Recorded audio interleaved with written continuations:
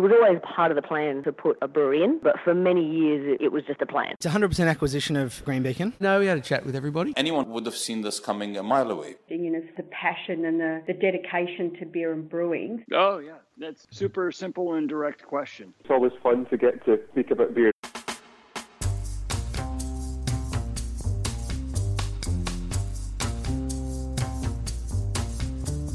Hi, I'm Brews News editor Matt Kierkegaard, and that's just what we're here to do, talk about beer. And this week we go back and visit Matt King and Glenn Wignall, who with their best friend Trent Evans have quietly been building the Grifter brewery in Sydney's inner west.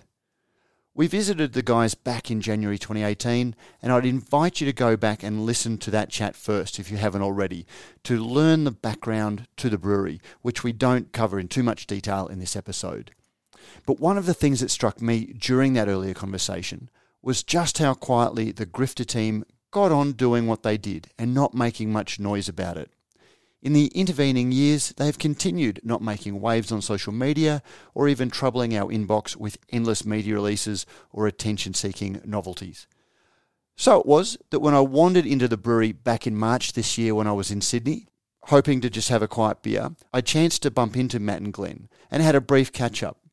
I was gobsmacked when they said that they were expanding again, and when I asked, they said that they had passed through the 1 million litre production mark. They said it in a way that I suspected that they'd done it a little while before. Now, the 1 million litre production mark is one of those figures touted as being close to the other side of the Valley of Death, as their Queensland cousin Black Hops Brewery has described it in a blog post. If you want to read Black Hops' post, there's a link to it in the show notes. It's well worth the read. The amazing thing about passing through that milestone, and it's something that Matt and Glenn confirm in this episode, is that the Grifter has done it just so quietly compared to a brewery such as Black Hops that has driven its business very successfully, harnessing the power of hype and novelty. And I say that in admiration of Black Hops, not in scorn. But to me, it made the Grifter something of a unicorn, doing something that not many breweries seem to have done, and that's growing to the scale of much more notable breweries in such an unassuming way, and in a market that many describe as crowded, particularly in Western Sydney. So I was very keen to go back and revisit the team and see if I could learn more about their secret sauce, or at least where they learned how to make their secret sauce to crack that tough nut of growth, if I'm allowed to mangle some really bad metaphors, of the beer business, because it does seem to be something that is a little bit unusual in the current industry. I delayed chatting with the guys in the hope that we could do it in person, but the new normal continues to be the new normal, and so I had to do it by Skype, and I apologise for the audio quality. Despite that, I hope you find the conversation as interesting and as enlightening as I did. And this is my chat with Matt King and Glenn Wignall.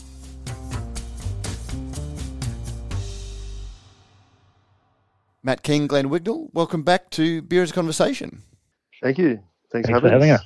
Pleasure. Look, just for those, as I said in my intro, we spoke to you 3.5 years ago, back in January 2018, when we did a bit of a sweep through the, Sydney's inner west. I think we described it in that podcast as a handful of breweries. There's been something of an explosion even since then. How are you guys feeling about what's gone on in the last 3.5 years? Yeah, there's definitely been a couple more that have come on board. Overall, I'm feeling pretty good about it. We haven't noticed any sort of slowing down of any trade or anything like that. It's been very steady as new people have come on, and just brought a bit more excitement to the area as a whole, I would say. Which is interesting because when we did speak 3.5 years ago, you were talking about being locals as you were at the time, and I don't know if you both still live in the area, but you'd notice that on weekends the people who were there were mainly in that area for the for the breweries, and so you seem to have become an area that attracted a precinct that were bringing a lot of new people to come and visit the breweries. Is that still the case? Yeah, the area draws in a lot of people from all over Sydney. So that is the one positive about the more breweries. we haven't seen the dial shift too much for us with the more that have been added, but I guess that there would be a limit, and I kind of feel like the limit is about now. I know that there's more in the pipeline coming, so I think that there'll be a few more over time. But definitely, I think it's a big draw card. Like it's a big draw card for people from all over to come, and I think it's starting to get more recognised out of Sydney. You know, people travel to Sydney and around their plans would be to do the brewery crawl, I believe. So I think it's a really strong draw for the whole area. It's interesting though. I spoke to Peter Philp from Wayward last week on the podcast, and you get the feeling that he really is sort of saying, "Whoa, if you want to set up a brewery, go somewhere else." And I didn't go too deeply into whether he was seeing business effects for his tap room, but you guys seem to think that it's actually a bit of a draw card and it's bringing people in. Yeah, I'm cool with it. Like I said, I think that there's naturally going to be a bit of a limit. But yeah, generally, I mean, I'm pretty strong on like what we do and our direction. I'm pretty comfortable with what we bring and that kind of thing to the makeup of it all. So I'm pretty good. We're just sort of always been head down, bum up, and work hard and worry about ourselves more than others. So I think if I was going to be doing this again in 2021, I would probably reconsider doing it in this area. Just because I would probably feel a little bit scared to come into the zone because it's kind of pretty stitched up as far as it stands. But that's not like a warning or anything like that by any means. But the way beer's going and the whole regional aspect of it does make sense to have breweries in every sort of area where there's a certain amount of residential people living and stuff. So I'd probably consider that as a smarter option. Well, let's just go back and look. As I said, anyone that is interested in, the foundation stories of how you two met and came to start the Grifter, through your home brewing days, your contract brewing days, working at Young Henry's, Stone and Wood, go back and listen to. It was a great chat. But I just wanted to get a couple of quick updates on where we are now as compared to then. Now, back then, I think you said that 90% of your production was sold through keg sales. Is that still the case? That is definitely not the case. No. Thanks, COVID. I mean, a bit before COVID, it started to shift for us when we started printing our cans. So we did the whole labeling of cans, East Coast, 1,200 litres at a time thing. And it just kind of wasn't for us, that model, I guess, but we had to start somewhere, you know what I mean? So printing on cans can be quite high and daunting at that stage when we're just sort of going into uncharted waters. So, but yeah, I'd say the split now is it's pretty close to 50-50, which is still pretty strong for keg. Like our keg side of the business has always been pretty strong. But yeah, obviously we're shifting in all those buzzword sort of times that we're in at the moment. As you pivot. Let's put it out there now and get it done. Let's stick with pivot, yeah. Okay, so it's come down a little bit from then. And what was actually, just even to benchmark us, you were at that stage, I think you'd said you had doubled production in the 6 months leading up to that conversation. Do you have any idea where your production volume, your total production volume would have been 3.5 years ago? If I had to guess, I'd say about 400,000 litres. Litres, okay. That's a pretty off the top of my head estimate. That's Glenn, would you say that's about right? Yeah, sounds in the zone. Okay, and now, any? Are you willing to share? Ballpark, what sort of numbers you're pushing out now? Yeah, we're up over 1 million litres now.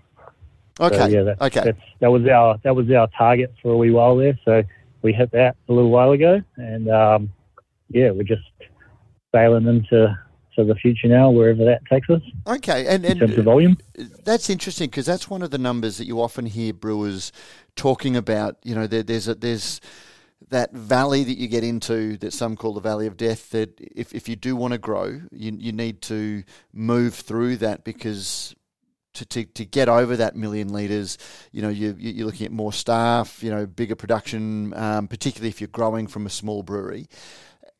That must have been, a pretty big move for you guys to break that million litres and do it, presumably quite well, quite successfully. Yeah, we put it in place. Yeah, it's just something to strive to. Like, we didn't really, looking back, I can kind of thinking like, gee whiz, how are we ever going to get to it? But it kind of flew past, to be honest. We didn't really make a big song and dance about it, but internally we were pretty stoked to hit that number. But yeah, we've been at the crossroads a few times with production, which Glenn can probably touch on. But we've got a space that we're pushing its limits of what it can do. I think you walked in on us a little while ago when we saw you down in Sydney and we were looking at tanks and stuff. Yeah, on that sort of doom and gloom topic, that what you would refer to as Death Valley or something before. Like over the years, we've heard a lot of that as well. Kind of like the sort of idea that it's not really worth pursuing unless you can get to this sort of size. And I've kind of feel like we disagree. Would you say that's fair, Matt? Yes, yeah, I agree. Good. Obviously, like people get into things for different reasons. We've probably had a different trajectory than others. We've done it quite slow and steady, but it's always been pretty smooth for us. We've never been in like any dire situations along the way, like climbing up in terms of like volume and stuff like that. So, it's a different perspective, I guess. Well, that was one of the things that I wanted to talk about, because when we did get together last time, when James, Pete, and I were together, you were talking about having maxed out the brew house and that you wish you had more space, and you're still in the same venue, but I think you've taken a little bit more space, and you've certainly put in the brew house that you were talking about back then. Yeah, when you visited us the first time, it was a 12 hectolitre 2-vessel system, which was the original kit that we bought.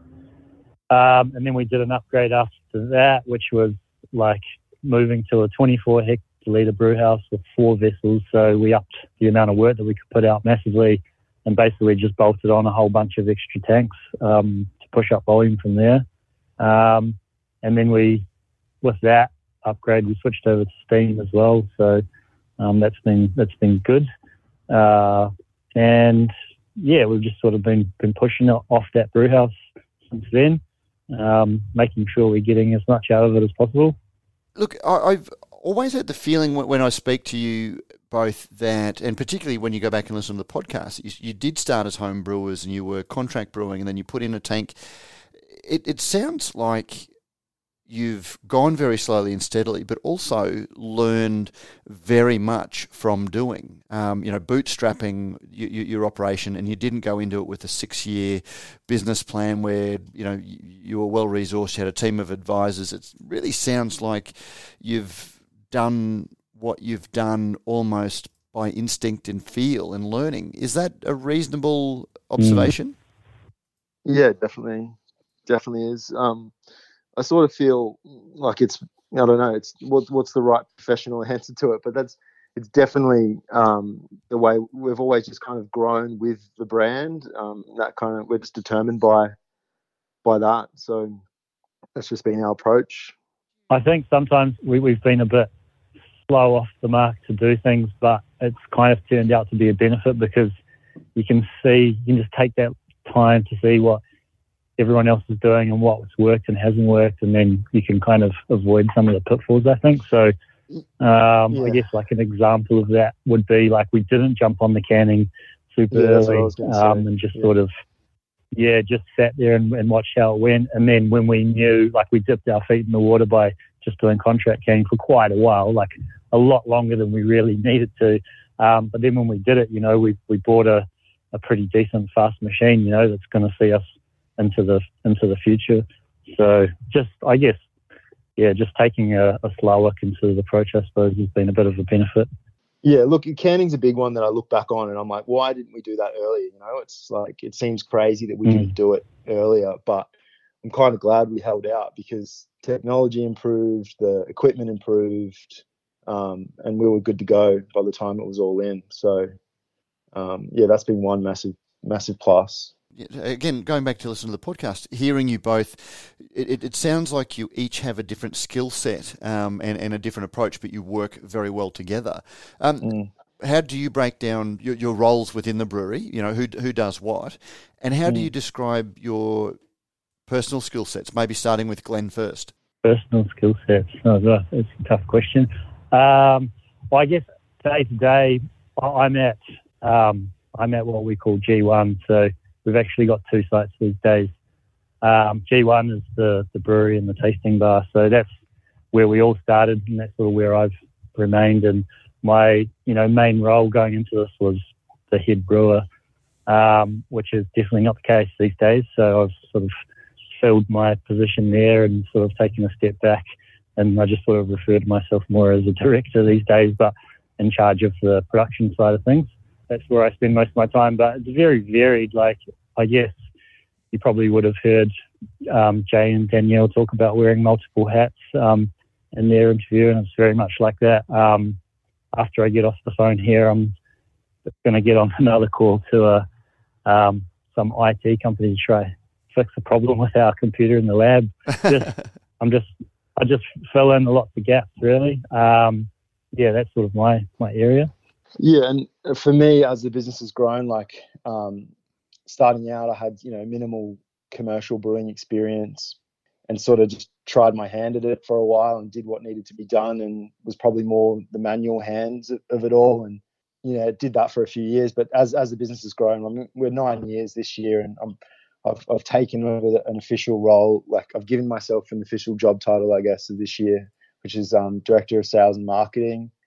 And so I think there's a third person too, Trent, who's not here today, who sends his regards, but he's a graphic designer by trade. So I think amongst the three of us, Glenn production, sales and marketing, and Trent being the creative and designer of the brand, it's a really good makeup, and we all we're all friends, and we're all still good friends, and we all get along really well. We all think the same.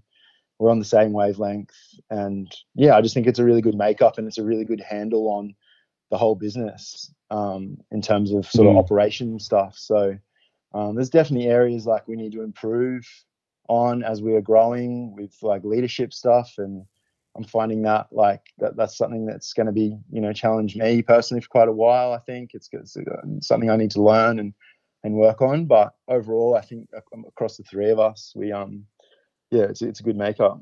But where have you developed those skills? Because again, from memory, you both, if my calculations are right, you'd both be in your early to mid 30s now. And when you started the business, you were still fairly young. I mean, you're still young now, but you didn't have that level of business experience, and certainly not in an industry that's as rapidly changing and dynamic as the brewing industry has been. How have you gone about learning the skills and equipping yourselves with the practical skills you need to run the business and not just make beer? I guess we have a lot of help as well. I mean, me and Matt and Trent, there's areas that we don't really touch that much, and that's sort of the HR and finance side, which my wife handles quite well. So, we don't do everything. I mean, for a while there, we did the majority of everything, but you get to a point where you realize you can't do everything, so you kind of got to step back and take help from other people. And fortunately, we were in a better position to be able to pay for that, which has been good. But I don't know, I guess I've had other roles in the past that may have contributed to some of the skills that I use on a daily basis. But in terms of the practical brewing, obviously that was just all self-taught stuff. Obviously, Trent's done training in his area in that sort of design capacity. But I don't know, man, just street knowledge, I guess. I mean, for me as well, with that, I am not a salesperson. I've always said I'm a pretty poor salesperson, and there's no way I could roll up and get a job somewhere else doing what I do. But I feel like the brand that we've built, which is, growing on 10 years, it's all, for the three of us, it's a bit of an extension of us. A lot of what we like and our likes go into that brand. So it's easy to sell for me and it's easy to market for me because I know it so well. So I feel like we're pretty in touch with the drinker and the customer, and I find that kind of an easy part of my job, if I'm being honest. It's one of the things that fascinates me about you guys and the brand, because as I've observed the brewing industry for 15, 16 years very closely, very in a professional capacity, and we even remarked on it when we caught up, that Grifter was one of those brands that we never get a media release from you. We never, there's never any chest thumping social media. There's never any, attention grabbing hijinks or anything along those lines. We don't see you constantly on the podium at the various beer awards, and yet you've grown much faster than a lot of the breweries that have done all of those things, and you've done it very, very quietly and very, very modestly. And that's what fascinates me about how you guys have done that. Because there seems to be something very sustainable about your business because of that. Yeah, it seems to be. Hopefully we can work on that. Those podium finishes. I'd like a few medals or awards to come into the pool. Hey, we got a couple, mate. Oh, again, now it's not that you haven't been recognised for your beers and having enjoyed your beers. Absolutely, the quality is there, but there are just some breweries you can consistently see. It's not that they're trophy hunting, but they take a very strategic approach to their awards campaigns and things like that, and you do tend to see them, and when they do win, you see it reflected in their social media. So it wasn't a statement about the quality of your beer, but it was just more about your approach to celebrating your wins. I guess, like what Matt said before, it's kind of an extension of ourselves, I suppose. Yeah, pretty modest, and don't like to shout out too much about that sort of thing. But there's nothing wrong with that. No, look, again, without wanting to sound like I'm blowing too much smoke, it's totally. It's actually an incredibly impressive thing that, given that I take some breweries' marketing and things to task, that I actually think that it's it says a lot about what you guys are doing generally, that you're able to do it that way. But I'm just wondering, is it a function of your personalities that you do it that way, or was it a strategic decision that saw you just go about the slightly quieter route? No, not really. I wouldn't say strategic. No. Everything that again, don't want to use the buzzwords of I'm going to. That's just my way of saying that I'm going to use them. But natural and organic sort of growth, we just kind of feel it out and just kind of do what's right at the time. A lot of it, and we don't have like a marketing department or anything, so to speak. Like, that is my area, and a lot of it is fueled by me. But like the sales guys, they double up and do some marketing initiatives too, and but we don't really have that's not like a huge focus. It's kind of pretty natural sort of marketing. Like I feel like the products stand out for themselves, and definitely around Sydney, I think it's grown to be this relied upon and sort of honest beer. That's kind of just where I want to sit. So I think we would probably spend more time focusing on the brand and what we're doing, and I suppose just authenticity just kind of comes from that, and people respond to it, I guess.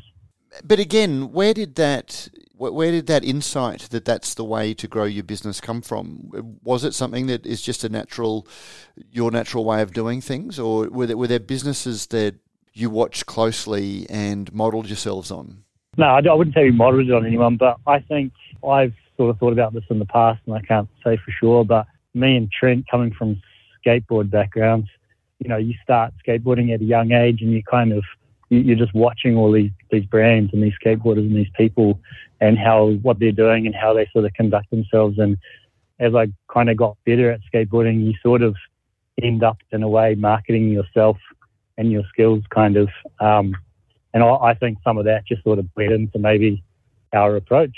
I don't know, would you agree a little bit, Matt? Not that you skate, but maybe just through other influences as well, like music and and that sort of thing. Yeah, it's definitely, yeah, I would agree with it. When I was in Sydney late last year, and I bumped into you both in the bar, and I've been wanting to get back and have this chat with you ever since.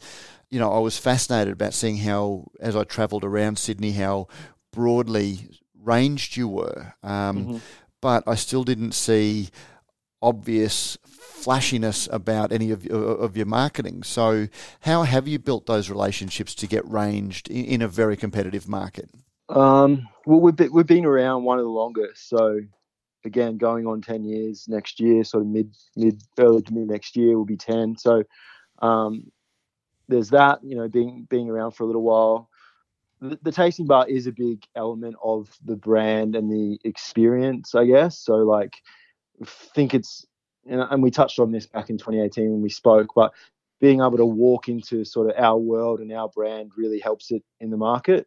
All the attention around people coming to Marrickville, odds are that, you know, these venues have been to our venue, really enjoyed it, hopefully enjoyed the beers and wanted to range them. So there's that. And then, you know, we've sort of as well, like I guess a bit of a side note, but we've got a few signs around. That's kind of become a bit of a thing. So we've got a lot of light boxes out the front of pubs these days and stuff like that. And again, that's all happened through relationships we have with the venue. And, you know, it might be an old TAB light box or something that we take over that we've asked a question about or something like that.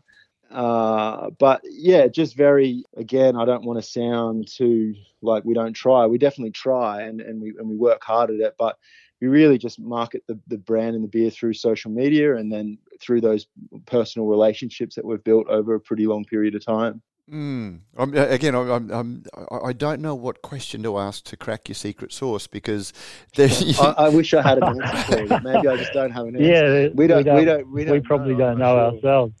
Yeah, but that in itself is why, you know, I refer to it as, you know, instinctive. You know, because it sounds like you just do what you do and you do what seems sensible and right and feels right, as opposed to going, well, on chapter 7 of the Brewdog, you know, build a business thing, they said, you know, on day 15 you do a social media post saying this.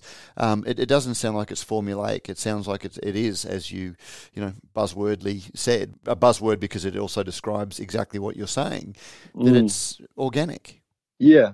I mean, it is really. I mean, Trent does a really, like, he's a great graphic artist, and we have lots of good connections with illustrators and stuff like that. Like, we've got a really good network of people around us to represent the brand how we want it to look.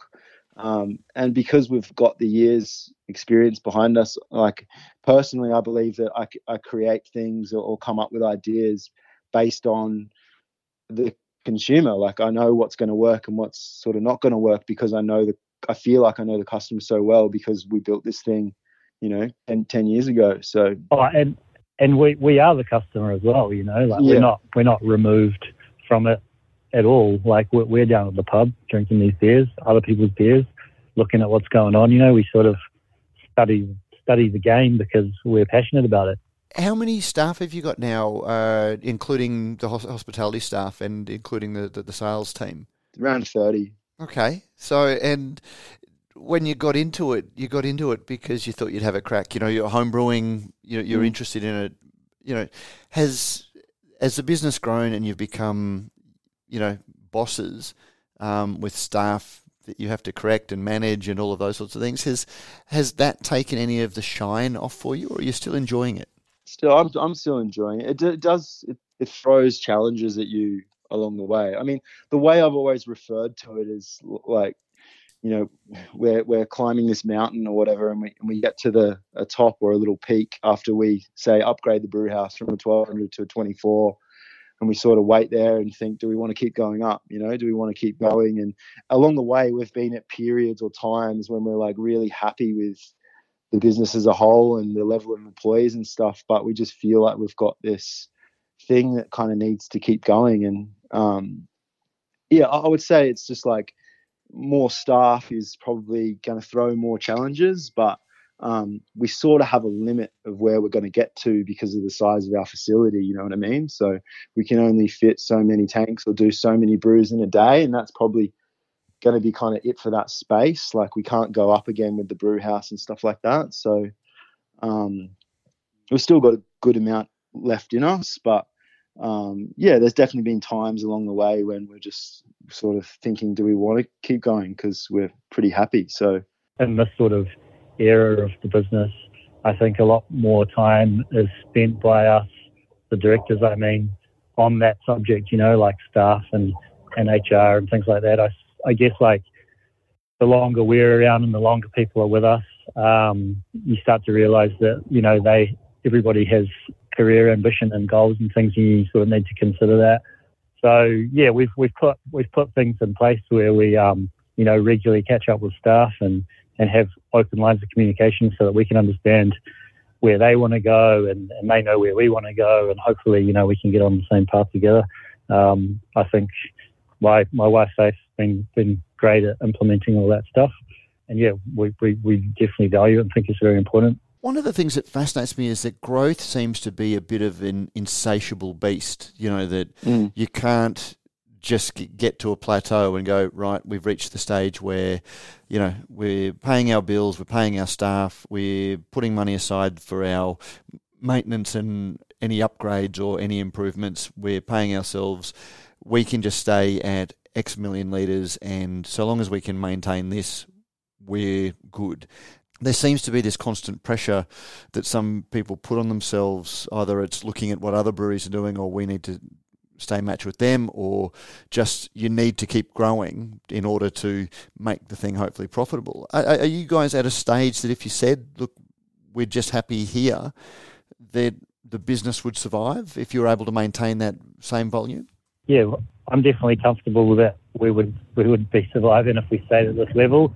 I think the growth topic, kind of a lot of the times when we decide to, undertake some growth, is because we're just genuinely excited about it.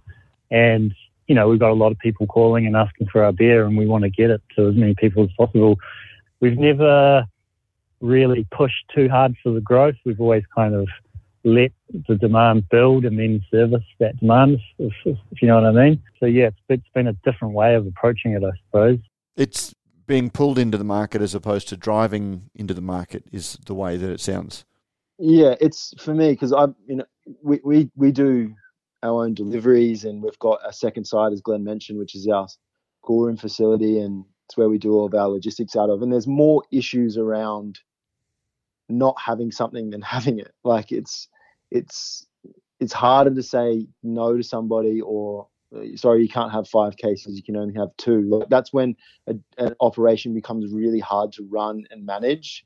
So it was sort of easier to just add it on and grow with it, and then like, when we sat with you 3 years ago, I never thought we would have got to, like, certain beers like Serpent's Kiss, our watermelon pilsner, and Pink Galah. Like I never thought, I don't even think Pink Galah was developed back then. I think we mentioned we might have been trying it out, but beers like that have just been like, the demand for them have been pretty huge, and it's just like I feel like we're doing people a disservice by limiting it so much or not offering it. It's like it's harder to do that and to manage that than it is to just grow.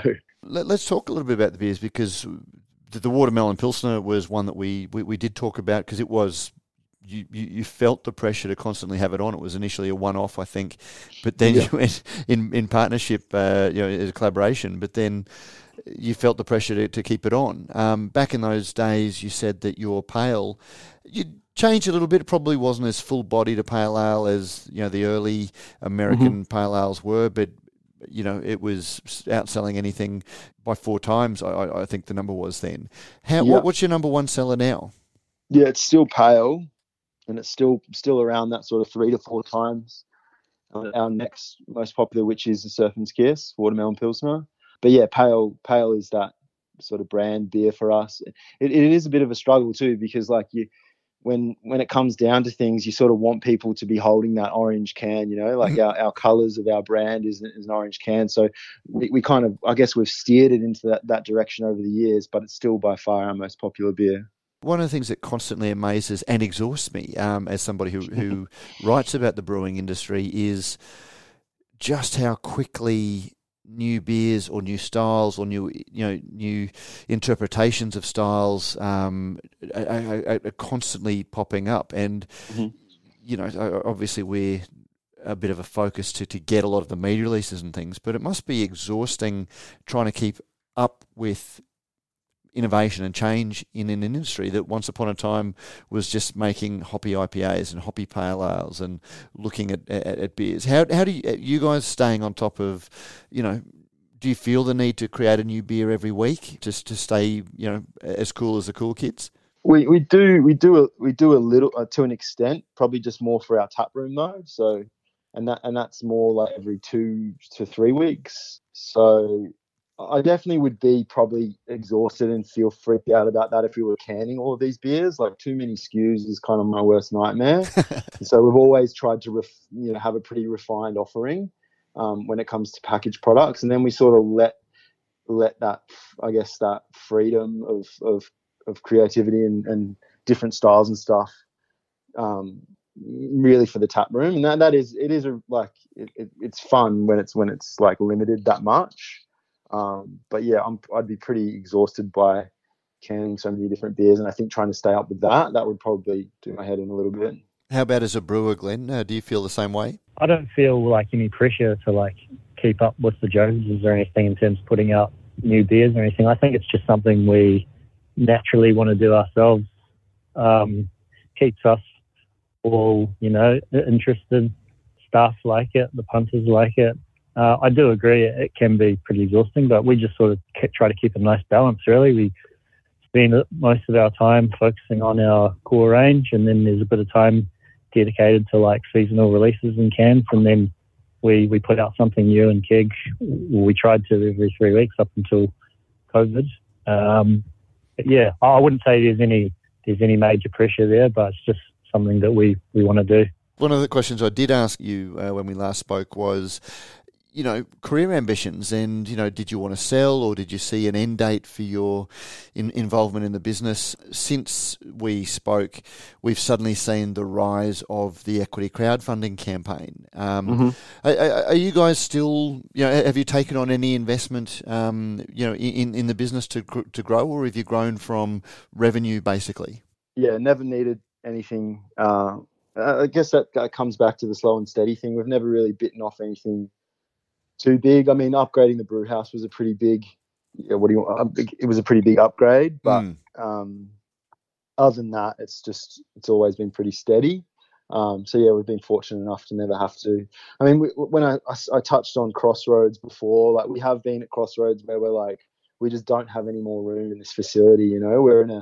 We're in an industrial sort of estate of a few warehouses, so we're wedged in between two warehouses, and we're sharing a car park, and it's on the main street in Marrickville. It's only there's actually a limit to what we can do in there. So we talked about, do we go find something bigger, and do we move a production facility somewhere else, and that probably would have needed some form of investment, but we never got far down that chat amongst ourselves. We just kind of put everything we had into this MRO side, and that's where it'll be. I guess we managed to find a solution where we can stay in the current premises, which we're pretty attached to. It's like it's our home, but still continue to grow. So kind of halfway through an upgrade at the moment where we managed to shuffle a whole bunch of stuff around. We've got a bunch more tanks on the way, and we've also got a new centrifuge as well.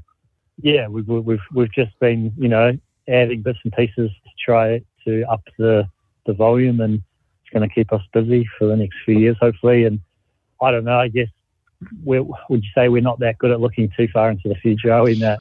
No, not really. And that's pretty bad to say publicly. Yeah, but, yeah, we're not. But I mean, I don't know. We don't get too far ahead of ourselves, but that's a positive and a negative, I guess. But the upgrade will hold us in good stead for like the next few years. We'll have some space to go into. When we got the second site as well, which we kind of we'll in the planning stages in 2018, is when things really opened up for us. Like that, we should have done that earlier, and that kind of gave us confidence to sort of really put the foot down, because we were just so limited on space at Emerald Road. It just took a while to So what's at the second space? Is it just warehousing and storage, or? Yeah.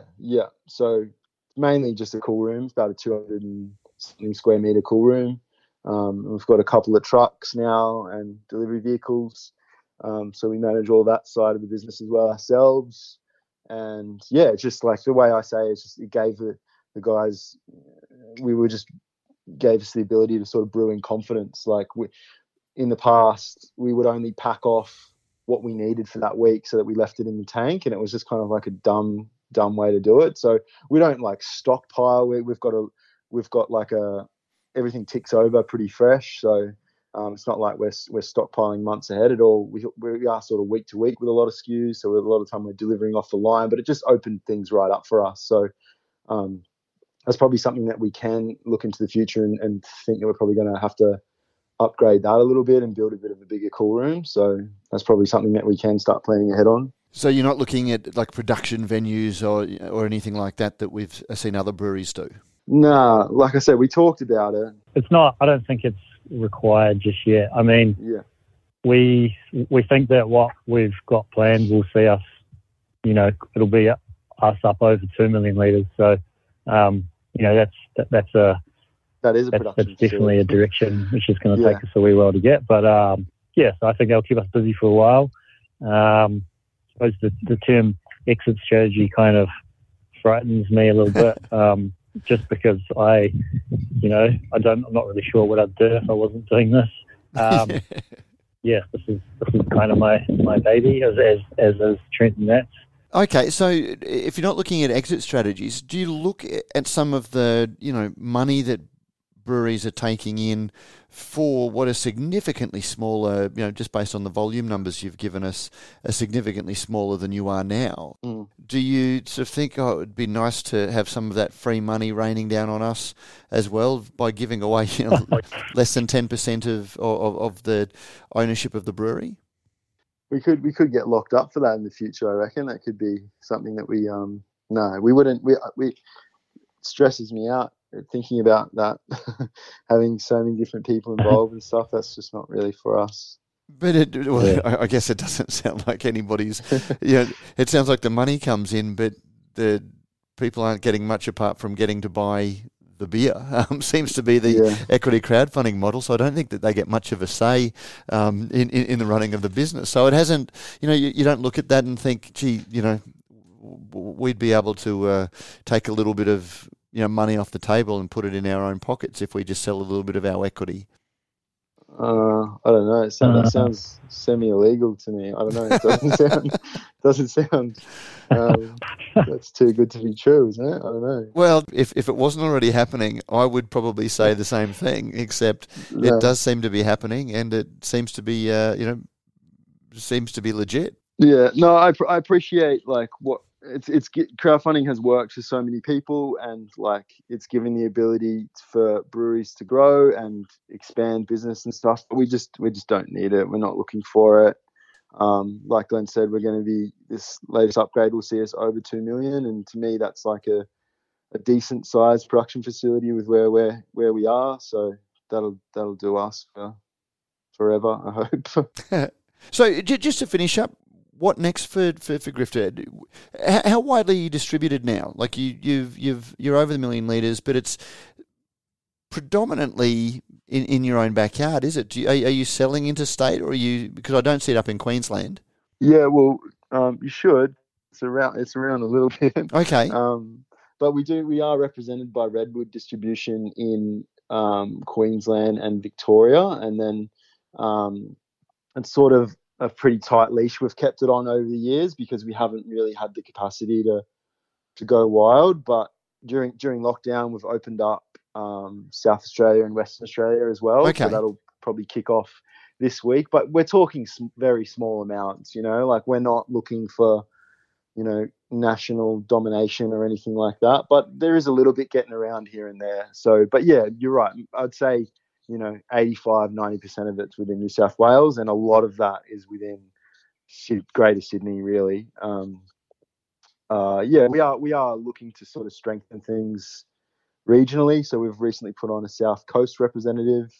So yeah, we've got a sales team now of including myself it's 4 of us. So that's changed a fair bit overall. For a while, it was just myself and Harry doing everything, but sort of strengthening that area a little bit more to be able to sort of provide a better service. But yeah, most of it is in New South Wales, and yeah, I think that's where a lot of it will stay. But I think the brand is sort of ready to go. Like I do believe we sort of offer things unique for with what we do, and I think it's got a spot on the shelf in other states for sure. Okay. This will be a little bit of an out there question. Last time I asked you, where did you what was next for you? I won't ask that question again. But you've grown organically. You've invested in the things, as you've gone. You've sort of, as things have been needed, you've invested in them. What's something aspirational that you don't have that you would wish each of you to do your roles within the business? Like Matt, just hearing you say that you've put on another rep, which means that you're able to offer better customer service and things like that. What's something aspirational that you that if money wasn't an object, you sort of say, if we had this, we could sell more beer, or if we were able to put in more light boxes. What's something that you would really like to dream of having at your disposal?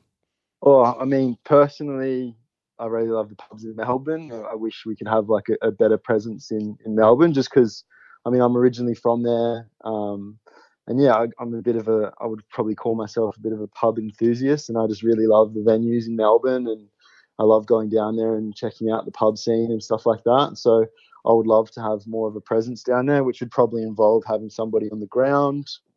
But I feel like our brand is suited for that sort of area, and I think pretty well. I know the scene down there pretty big, but yeah, and that's something I'd love to be able to do in the future. Any plans to do that, or is that one of those things that you're hopeless at planning, but one day you'll do it? Oh, we've talked about it, but nothing, no plans there. So. Okay. And Glenn, how about you?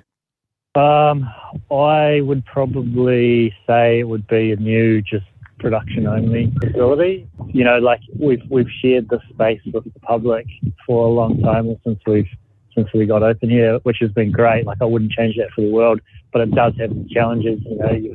My team have got their stuff sprawled out everywhere, and then it's a bit of a rush to get everything out of the way when punters start turning up for beers and stuff. So it would just be nice to not have neighbours either side of you and have to consider them, when you're doing construction or something like that. It would just be nice to be out in BS nowhere and, just have full reign of equipment would be cool.